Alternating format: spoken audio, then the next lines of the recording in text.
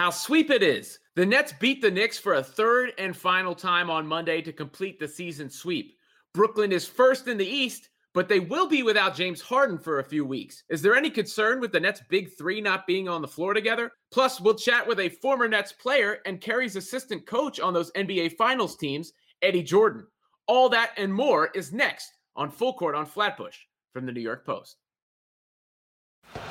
The next stop is Barclays Center. Full Court on Flatbush. Flatbush Avenue. It's the podcast. A New York Post. Brooklyn bound. BK.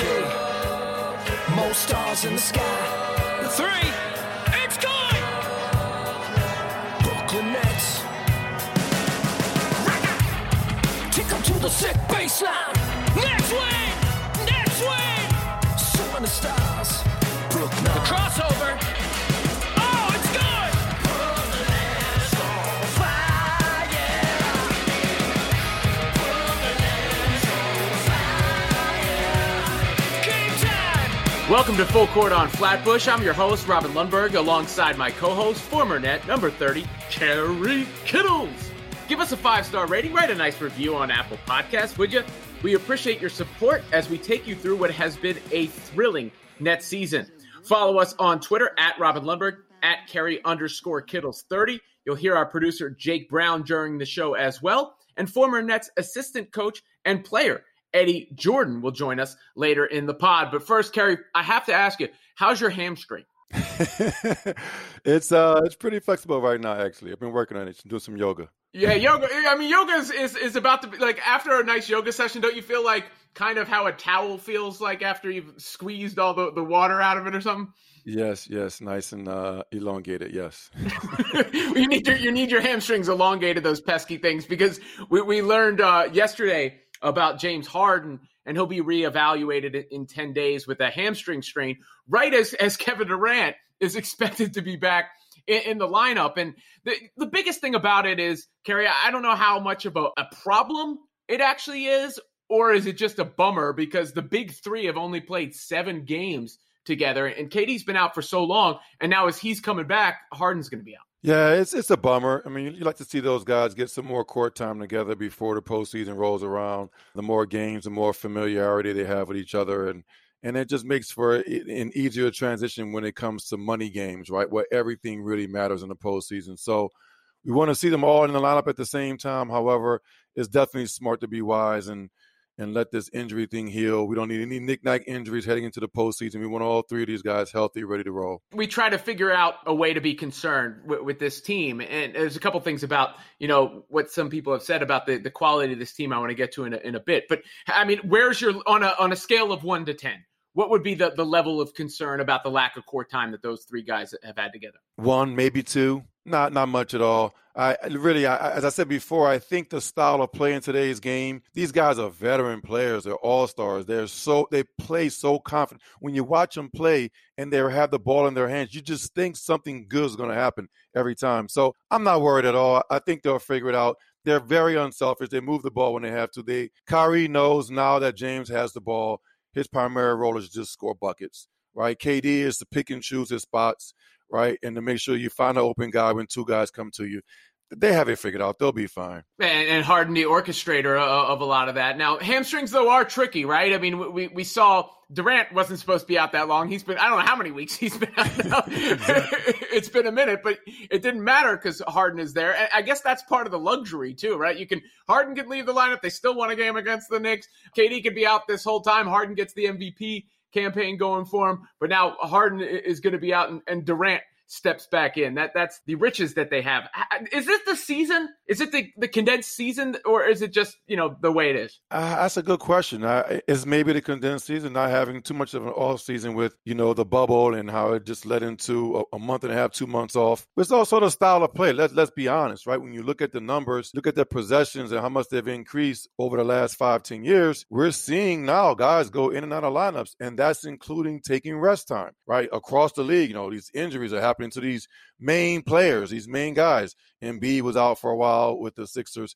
Now you have AD and LeBron out west of the Lakers. It's becoming more common, right, where these knick-knack injuries are going to reoccur. And I think teams need to be much more wiser and conservative when it comes to this rest stuff. Well, yeah, the Nets tend to hold guys out, for an extra period of time. And, of course, KD and Kyrie didn't even play in the bubble. KD coming back from the Achilles at the beginning of the year. It's just strange when you see with Harden, he's been so durable for the longest time. And I guess, some of it's random because the LeBron injury was, if Solomon Hill doesn't go underneath his leg, does he actually get hurt? So maybe we're just looking for stuff to blame and chalk it up to the game. Yeah, I think so. There's a lot of factors that come into play when guys are missing time. But, I like how the Nets have this luxury, right? Not many teams are able to do that when you lose a main guy to bring in another, former MVP and an all-star, perennial all-star, dominant offensive player in Durant. So that's the luxury of the Nets and to keep things going. Right now you have that lead in the conference, half game over Philly. You want to maintain that down the stretch. You don't want to give that away, have that home court advantage with the expectations that the fans are going to be back in the arena come postseason and you have more of a crowd advantage. So that plays into our hands, having these superstar players all on one team. And then now you bring in Blake and Aldridge and you find ways for those guys to fit in, right? Whether it's finding, giving them more opportunities, more touches. Yeah, and that's where the depth comes in as well. With the emergence of Nick Claxton, I saw some crazy numbers about how good they've been defensively when he's been on the court and how much he's switching. He's switching more than like any player in the league right now. And they've been basically the best defense in the NBA when he's been on the court. I don't think we've talked about LaMarcus Aldridge actually on the court, though, as well. And we discussed the signing. To me, what I've seen so far, one, you're getting a motivated player, just like you got with Blake Griffin in the new scenery. And two, he's a different style player than the Nets have. And it gives them a different look, right? They didn't have somebody you could just dump the ball to on the block who could get the double team and kick out of the double team or get his own shot. It starts to get hilarious, the level of options that you have, but he is a different style of punch than they had. Yeah, correct. And when you look at the bigs the last couple of years, Allen and Jordan and now Claxton, Aldridge is totally different, right? He's a pick and pop guy at times.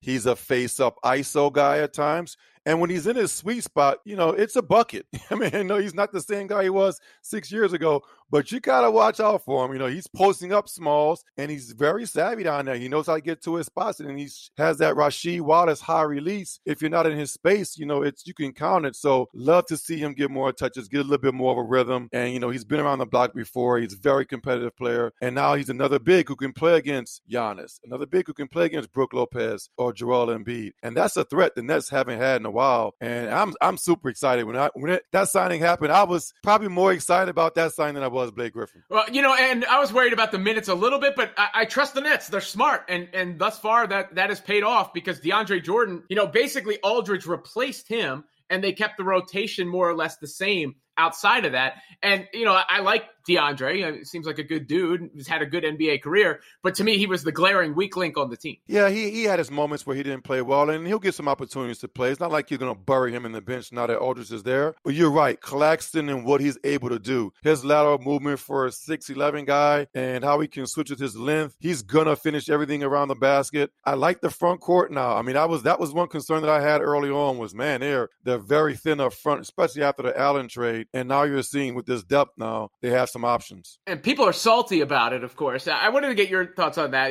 because I saw there's been various columns about what a championship would mean or that the first New York drought championship being broken, or, the championship drought being broken shouldn't be the Brooklyn Nets. When you're a fan, you should just not care about any of that stuff. And it should actually amuse you, right? It should be like Cartman licking the tears off Scott Tenorman's face. It's the sweet tears of unfathomable sadness that taste delicious. But what do you make of that idea that, the Nets championship won't count the same because their team is so super duper stacked? Yeah, you say that now, but I think the Nets are able to pull that off come the summertime. I think all New York sports fans will be super ecstatic, right? I think you're going to have your Knicks diehards. They're not going to be happy with anyone else but the Knicks' success. They can't. Their blinders are on, and they don't care what's happening over in Brooklyn. But I think if you're in the New York City area, Jersey folks, especially your old-time Nets fans, you're going to embrace whatever the Nets are able to do. And listen, it's just once in a lifetime for us to be able to sit here and watch this caliber team come together and now have a chance of having a championship run. I'm all in. Well, we picked a good year to launch a Brooklyn Nets podcast, the one year they might win a title for the first time. How about the Nets being so good that they make children cry, where Monday night they made Julius Randle's son cry, and he said, "I hate the Nets." I mean, that's how good they are. Yeah, and they said, "I hate the Brooklyn Nets," and then whoever it was his mom or somebody who was talking off camera was saying, "Who do you hate?" And I hate those.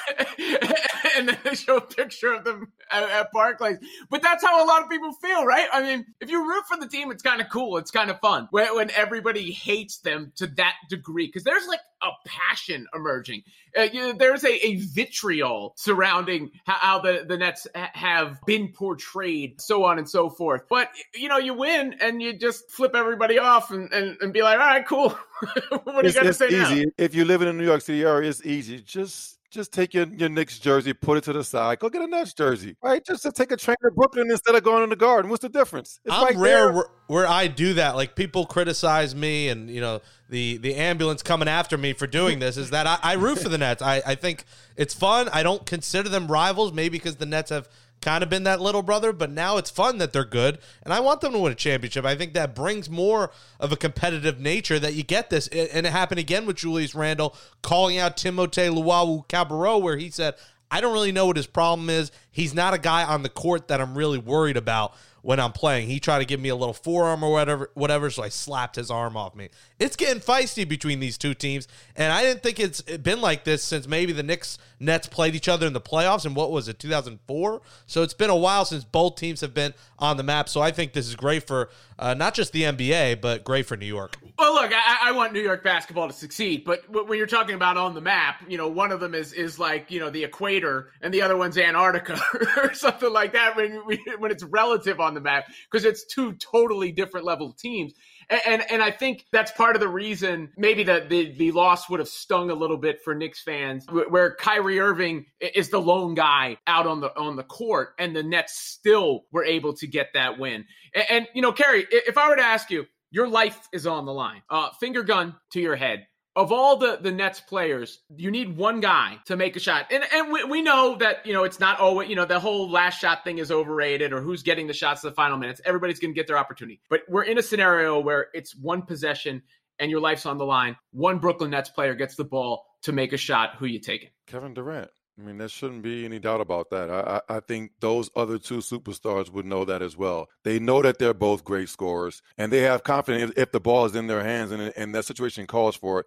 They're confident to take the shot and make it. However, they understand that Durant scores at a different level. It's just too easy. Once he gets to a spot, you can't contest it. And as I love Kyrie, he can create a space on most shots, but Durant, he's in the league by himself as far as I'm concerned. In today's game, we haven't seen anything like it. We haven't seen a 7-foot guard with the way he can dribble the ball and get to where he has to get to. And when he pulls up, there's no one near the ball. Ever. I'm taking Kyrie. Look, I think Kyrie, it's funny because Kyrie is third in the pecking order of those three guys overall. Because, as brilliant as he is, the reason I say that is he doesn't elevate teams, or he hasn't historically elevated teams by his own presence or his sole presence. But when it comes to just what he's best at, creating space, as you mentioned, and getting buckets, he gets that ball on the right wing, that sweet spot on the floor. I've never seen anybody create like he does. And if you're telling me who I want taking those final shots, it's actually Kyrie. You're almost splitting hairs, but I would just tell you that Durant is the guy. I mean, I love Kyrie. I mean, this year, I watched the kid a lot. I mean, and I know he's a dynamic scorer, and he's got a lot of stuff in his bag. I mean, the only other player I could think of that has that much skill with the ball is Kobe Bryant. That's it. Those are the two. They're the only two as far as skill, second moves, counter moves, step backs. I mean, he shot a left-hand floater the other day from inside the foul line. That was Kobe-esque. So, but Durant it's just too easy. Kyrie's kind of like Kobe meets Iverson. Somewhere in there a little bit, right? Yeah, he's definitely a mix between the two with his speed, his combo moves. change of pace, and the pull-ups. I mean, the pull-ups off the dribble, contested shots that just go in consistently. Most guys just can't make them at that level. Yeah, I mean, he's just. I mean, it's unreal. We can keep talking about these guys on a weekly basis, right? Like, oh well, if it's this particular scenario in the game, if you need to create a shot for others, it's James Harden. If you need a pull up for three, it's Kevin Durant. If you need a wizardry layup, it's Kyrie Irving. It almost gets impossible to even fathom the level of talent they got. Let's also give the coaches credit, right? Remember, those guys can't do what they do if the court is crowded. So they're able to give these guys the ball and put them in the right positions to give them space to do what they do. And now you have these role players that know where to go. They know how to feed off those. Harris is always in the right spot. He just scored 28 points the other night. I mean, so they always know where to go. And these guys now, they've figured out the system, the D'Antoni Nash system, what worked in Phoenix, what worked when he was in Houston. And now you're seeing the fruits of that. You're seeing these guys embrace these roles, and you're seeing the dominant players do what they do. It's really hard to stop them. Yeah, James Harden, guys, I'm curious when he does come back. Do you think the Nets will take it slow here? Now, listen, there's only 21 games left. Do they take it slow with him so he's just refreshed for the playoff run? Or do you want to see more games of the big three potentially together? Even with KD, he's probably back this week, but is it smarter to just wait, or do you want to see him more with Kyrie? How do you think the Nets work this rotation with injuries here? Well, I do want to see the guys together. I know, Kerry, you're not very concerned about it, but obviously you want to be rolling going into the playoffs. The good thing for the Nets is the first round series, whoever they play, it's like that's a warm up. It doesn't matter. And that could be a little bit of a trial and error for them as well.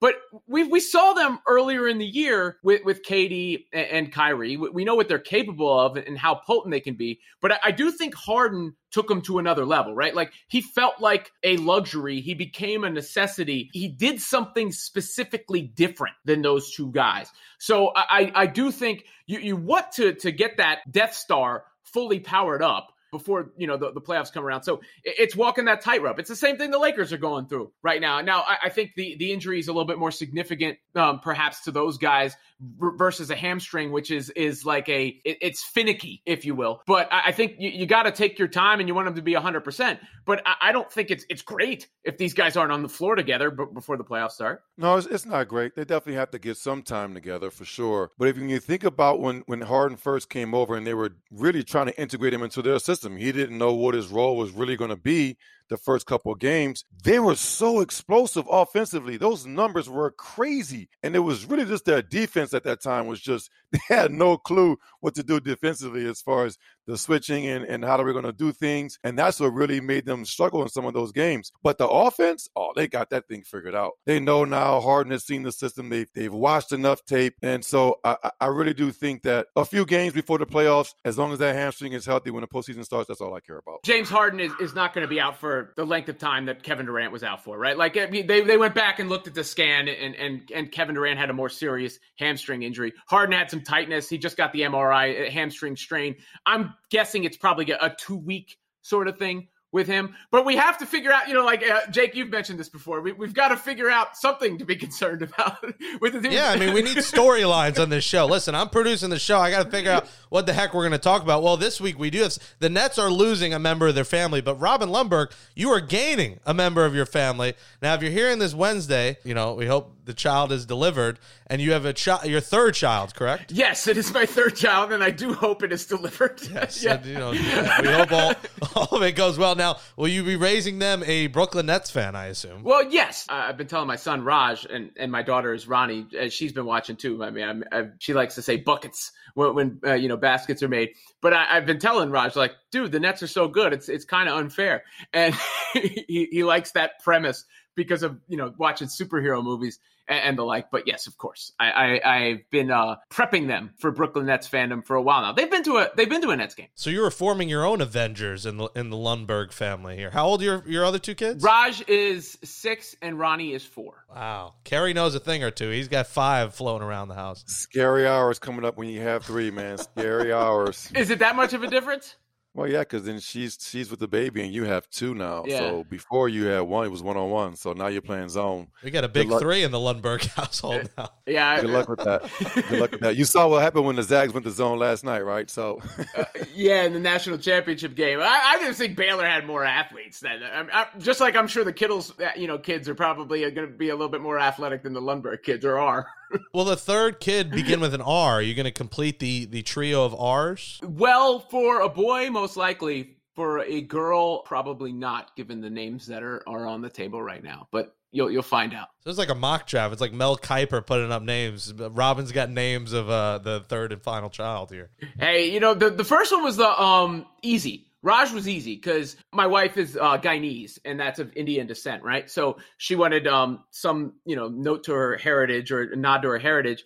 And Raj is a simple, powerful name. Ronnie was more difficult. And we went over that for a while. And ultimately, I decided on Ronnie. I was a little worried, I guess, that like the American interpretation would be Ronnie and think, the boy's name Ronnie. So we gave her middle name is Juliet in case she wanted to change it, but she fits perfect as a Ronnie, and Raj and Ronnie go together. The third one, a little bit more challenging, but wifey pretty set on the two names. So I'm going to fall back. there you go. Smart man. There'll be no middle name of Kerry, Jason, McCullough, Eddie, nothing like that. No, well, Raj doesn't have a middle name because we couldn't think of one. I figured, why should he have to fill out that space on forms if he doesn't have to? Oh, there you go. Smart man. Safe delivery, man. Safe delivery. Appreciate it, guys. That's upcoming schedule. They'll deliver. We expect. Like Jake said, I hope it's delivered. They got the Pelicans tonight. Who knows in this pandemic? You just got to play it safe. Throw an extra couple words. Kevin Durant probable for that one. The Lakers on Saturday, at the Timberwolves on Monday, and at the Sixers on Wednesday. Coming up, we'll talk to Eddie Jordan, Nets assistant coach from 1999 through 2003, 1982 Lakers NBA champion, and he did play for the New Jersey Nets back in the day, 1977 through 1980. We're joined now by former NBA player, longtime coach, including an assistant for the New Jersey Nets when Kerry Kittles was there. It's Eddie Jordan. Now, Eddie, when you're having a coaching career like you did for so many years, Sacramento, the Nets, Washington, Philadelphia, how great would it have been if you had a team like the Brooklyn Nets have right now? Well, we had a pretty good whip ourselves back in the day with Kerry and Jason and Kenyon Martin and Lucius Harris and Richard Jefferson. We had a pretty good whip, so we did pretty good. But, it's fortunate that the Nets could come up with, Blake Griffin and LaMarcus Aldridge. That's a pretty good addition halfway through the season. Now, they have to work that out. We had training camp together. We had a couple of seasons together, so we had it going. We knew how to defend. We knew our system on offense. So it was a lot more fun when everybody's on the same page for a couple of years. When you're watching the Nets this year, I don't know how much you got a chance to see them play, but what has impressed you the most when you watch this team? Obviously, as you mentioned, a bunch of new guys coming in together as the season has already started. What has impressed you most about what they've been able to do? What impresses me is the isolation or the individual plays. Kyrie breaking the guy down with his dribble is one-on-one. They know how to find the guy. Like, they'll find Durant on his spot when he's off the ball. He'll catch. They know where he likes the ball. Sometimes he'll bring the ball up, start the possession, and get into his own one-on-one. So there's a lot of that. So now they have to incorporate Blake and LaMarcus because they don't have the ball. They don't start the offense with the ball like Harden and Durant and Kyrie. So now they've got to find those guys off the ball, on the block, sometimes pick and pop. So those two guys have to be ingrained in the offense, along with those other three major scorers who can start the offense and play with the ball without having to make a pass or having to make a catch. Blake is a guy who can probably bring the ball up and get into his one-on-one. So that's what impresses me is so far those guys are giving each other space. They're being patient with one another. Harden is a special, all three of them are very, very special players. Harden, Durant, and Kyrie, very special. So, yeah, it's going to be interesting how everyone else fits. When you're looking at the coach, you've coached for a long time, obviously, in the NBA and college, and you look at the job that Steve Nash has done as a first-year coach with D'Antoni and the rest of his staff. What are your impressions on their adjustments, finding playing time, keeping everybody happy, finding the right mixture of guys on the court at the same time to complement those three superstars? What's your take on Coach Nash and his staff? I think it's a perfect fit, Terry. I really do. Steve is just going to he's just going to get better. Those guys respect him. They know that he has been pretty much to the mountaintop, directing different teams. It was interesting to coach Steve with the Lakers when we had Dwight and Kobe and Steve and Metta and Powell, and I was with them that one year. So it was, he's a special guy. He's a special basketball mind. They got his respect, and he has their respect, I should say. And how much of that comes from his playing days? You're saying that he walked in the door with that kind of respect? Yeah, with his career and his resume, he walks in the door with that respect. But I'm telling you what, he has to earn from there. You can't walk in the door and not know, how to do things. You have to be consistent.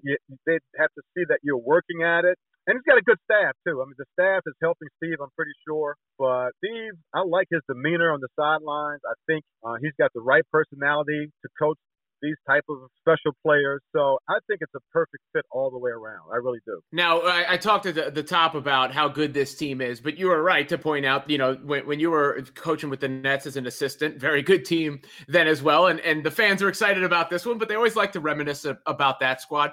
What was the most difficult thing about coaching Kerry Kittles? Oh, that's a funny question. Kerry had the eyes where you would think that he's like off in space, but he is focused. He knows, how to run the offense. He knows where to get his shot. He knows the defensive system that we had. He knew how to defend off the ball, play the passing lanes. He would always be ready to run out in the lane. And Jason, obviously, Kidd was the best at running the break.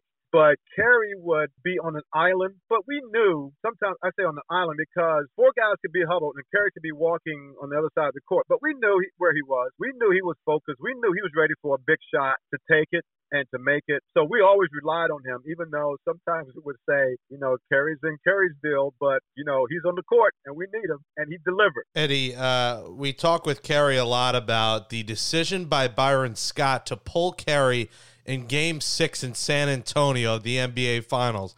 You were on the sideline. Take us through that decision. Did you agree with it or disagree with it? I have to remember that. Which game was that? Because we won Game 2. Game 6, right? It was the final game of the series, right, Kerry? In San Antonio. Byron must have had his own ideas. Byron he was tough. He was a tough coach. He was tough on the players. He was defensive-minded. And Byron had been to the mountaintop a few times as a player.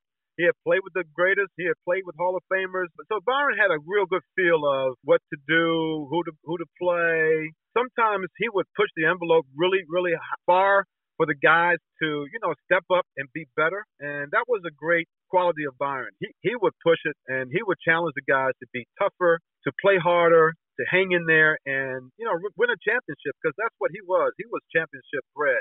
So I don't know exactly what went through his mind at the time, and I don't know who he put in. I don't know if he put in Lucius or he played Richard Jefferson at guard. I can't remember the exact thing that happened there, but Kerry's made some big shots for us. So if it was a close game, I probably would have left Kerry in there for us. Hey, Coach, you talk a lot about your past days as a player and as a coach, and I want to take us back to your days in Sacramento. You spent a year or so with Coach Carril with the Princeton offense, and you saw that play out in Sacramento with Weber and Bibby and those guys and Vlade Divac, and that was a very successful system. And then you look at the evolution of that play, right, where you took the center primarily being the playmaker, right? Back then it was low post. Then when we played and you coached me with the Nets, that center went to the mid post and we played off that center there. Now you're seeing the center at the top of the key. Almost every team, right? The five guys is at the top running the offense, initiating the offense, the dribble handoffs and stuff like that. What's your thoughts on the evolution of how the game is now being played around the three-point line? Well, you know what, Kerry, it's interesting because we were playing 4 out, 1 in, and then when we moved the center to the high post or to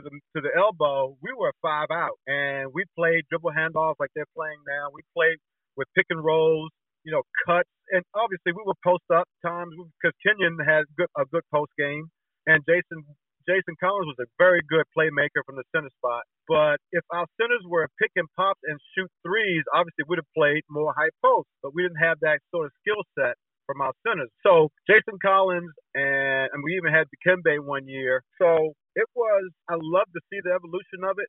It's good to see that I think our team and the way we did things has an effect on the game even now. We move the ball a lot more than what they're doing now. It's a lot more dribble, and pick and pop and pick and rolls and maybe some dribble handoffs, which we did. But when we did it, Kerry, some people were saying, why do you have your 4-man out there by the 3? Why is your 4-man on the perimeter? We open the floor up, and that's how the game is. That's how the game is now. Eddie, I mean, I want to go back to your playing career because we usually don't have a guest on the Full Court on Flatbush podcast that got to play alongside Kareem Abdul-Jabbar and Magic Johnson together. Dr. J's on the Nets. He leaves. You go to the Nets. Those late 70s Nets teams were not very good. But then you go to the Lakers, 82 win a title. Can you just take us through playing with two of the greats to ever do it and, looking back on it now, just how special those Lakers teams were? Oh, it was very special. I mean, really, really special. When I played for the Nets had just come into the NBA from the ABA the year prior that I got there in 77. Interesting. We were pretty bad the first couple of years. Then we made the playoffs. We lost to Philly in the first round. Back then it was a mini series, 3 games, best out of 3. So, we had a hard time scoring. We had Bernard King, Super John Williamson was good one-on-one, but we didn't have very good shooters, right? So this is the funniest thing I can ever recall is we were probably last in field goal percentage with the Nets. I got traded to the Lakers, and my first game, we're playing up and down. We didn't see, and then all of a sudden, Coach Westhead put up his fist up, and that was Kareem's post up. So that was the first time I saw Kareem on the same team, on the same bench. We threw the ball to Kareem, and he threw his sky hook, and I was so amazed. It was the prettiest thing I've ever seen and the easiest shot I've ever seen, and it was incredible. I mean, beyond incredible to see someone to make a shot so easily after being with the Nets for 2 years who couldn't make a shot. We couldn't throw the ball in the ocean from the sand. And to see that firsthand, up close, it was truly mind-blowing. And obviously I saw it for the next 3 or 4 years. And it was wonderful to play with Magic and Jamal Wilkes and Kareem, James Worthy, Norm Nixon, Michael Cooper. I mean, Bob McAdoo. Stop it!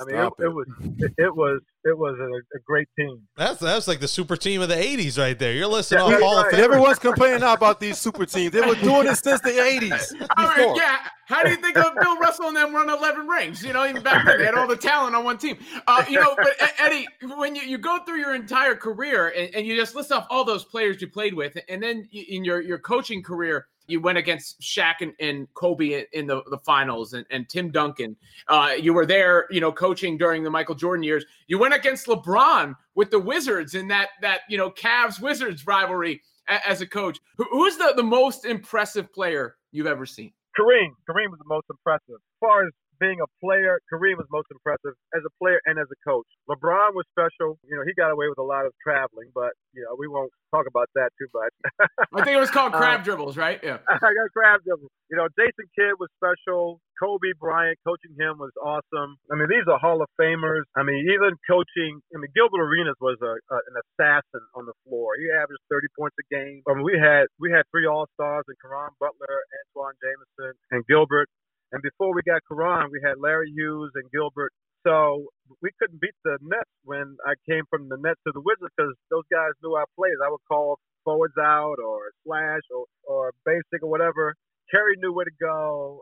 Jason knew how to defend it. All those guys, Richard knew how to defend it. So it was hard beating the Nets, man, those first couple of years. I'll tell you what, Coach, I looking back on that Nets team, is one thing that I regret is that I didn't play more on the court with Jason and Lucius. Because I just looking back now, especially when you see today's game with the shooting, imagine myself and Lucius out there as shooters alongside Jason, Richard, and King. And that starting 5. That's a great point though, Kerry, because people were so stuck into 4-man, power forward, small forward, 1 guard, 2 guard. In the offense, if we would have kept being together, it was just 4. It was 2 guards, 2 forwards, and a center. That's how we looked at it. So, yeah, it's a shame that we didn't play a little smaller back then. But, again, it was such ingrained in in people's minds that you have to have a power forward and a small forward on the floor to be successful. Yeah, Kerry, you and Lucius and Jason draining threes. It would have just been, I mean, the PA announcer at the Swamps was so fun when he would call a three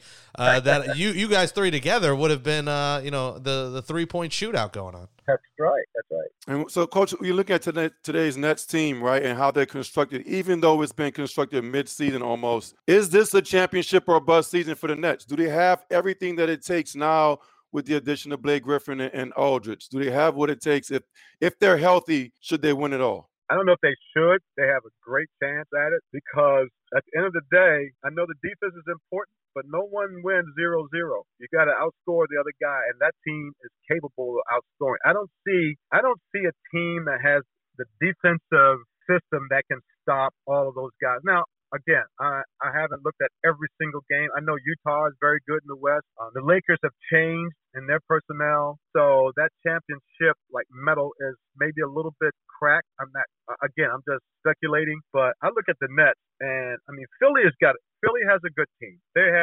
But again, who's going to guard those guys? Those guys can break you down and score. And if Harden can get 50 one night, Durant can get 50 one night, Kyrie got 40 the other night or last night. I mean, those guys are hard to stop. And if they just keep pushing the envelope at the offensive end, and yeah, maybe they don't have all the greatest defensive players, but they can outscore you, man. I mean, they can outscore you. That's what the game is. Well, Coach, we really appreciate your insight and your time today. Obviously, you had a great career, as we mentioned before, both as a player and as a coach. Sacramento, New Jersey, head coach with Washington, and a stint with Philly. Eddie Jordan, really appreciate it. Thanks, guys. I was at the right place. I was in the right place at the right time. I had great players, and I had a lot of people that helped me along the way. Great coaches. So, yes, I really enjoyed my career, and I'm glad I can stay in touch with Kerry. And one day we're going to play golf, Kerry. I look forward to that, Coach. Thanks a lot for your time. Okay. I really appreciate it. All right, guys. The next stop is Barclays Center. Flatbush Avenue. Brooklyn bound. That says sayonara to episode 16, the Bob Carrington edition of Full Court on Flatbush, our Brooklyn Nets podcast from the New York Post. Thanks to Jake Brown for producing the show. And subscribe to Full Court on Flatbush wherever you get podcasts. But give us a 5-star rating. Write a nice review on Apple Podcasts. For Kerry Kittles, I'm Robin Lundberg. We're back next Wednesday. Stay safe and stay healthy. And thanks for listening to Full Court on Flatbush. Let's go Nets!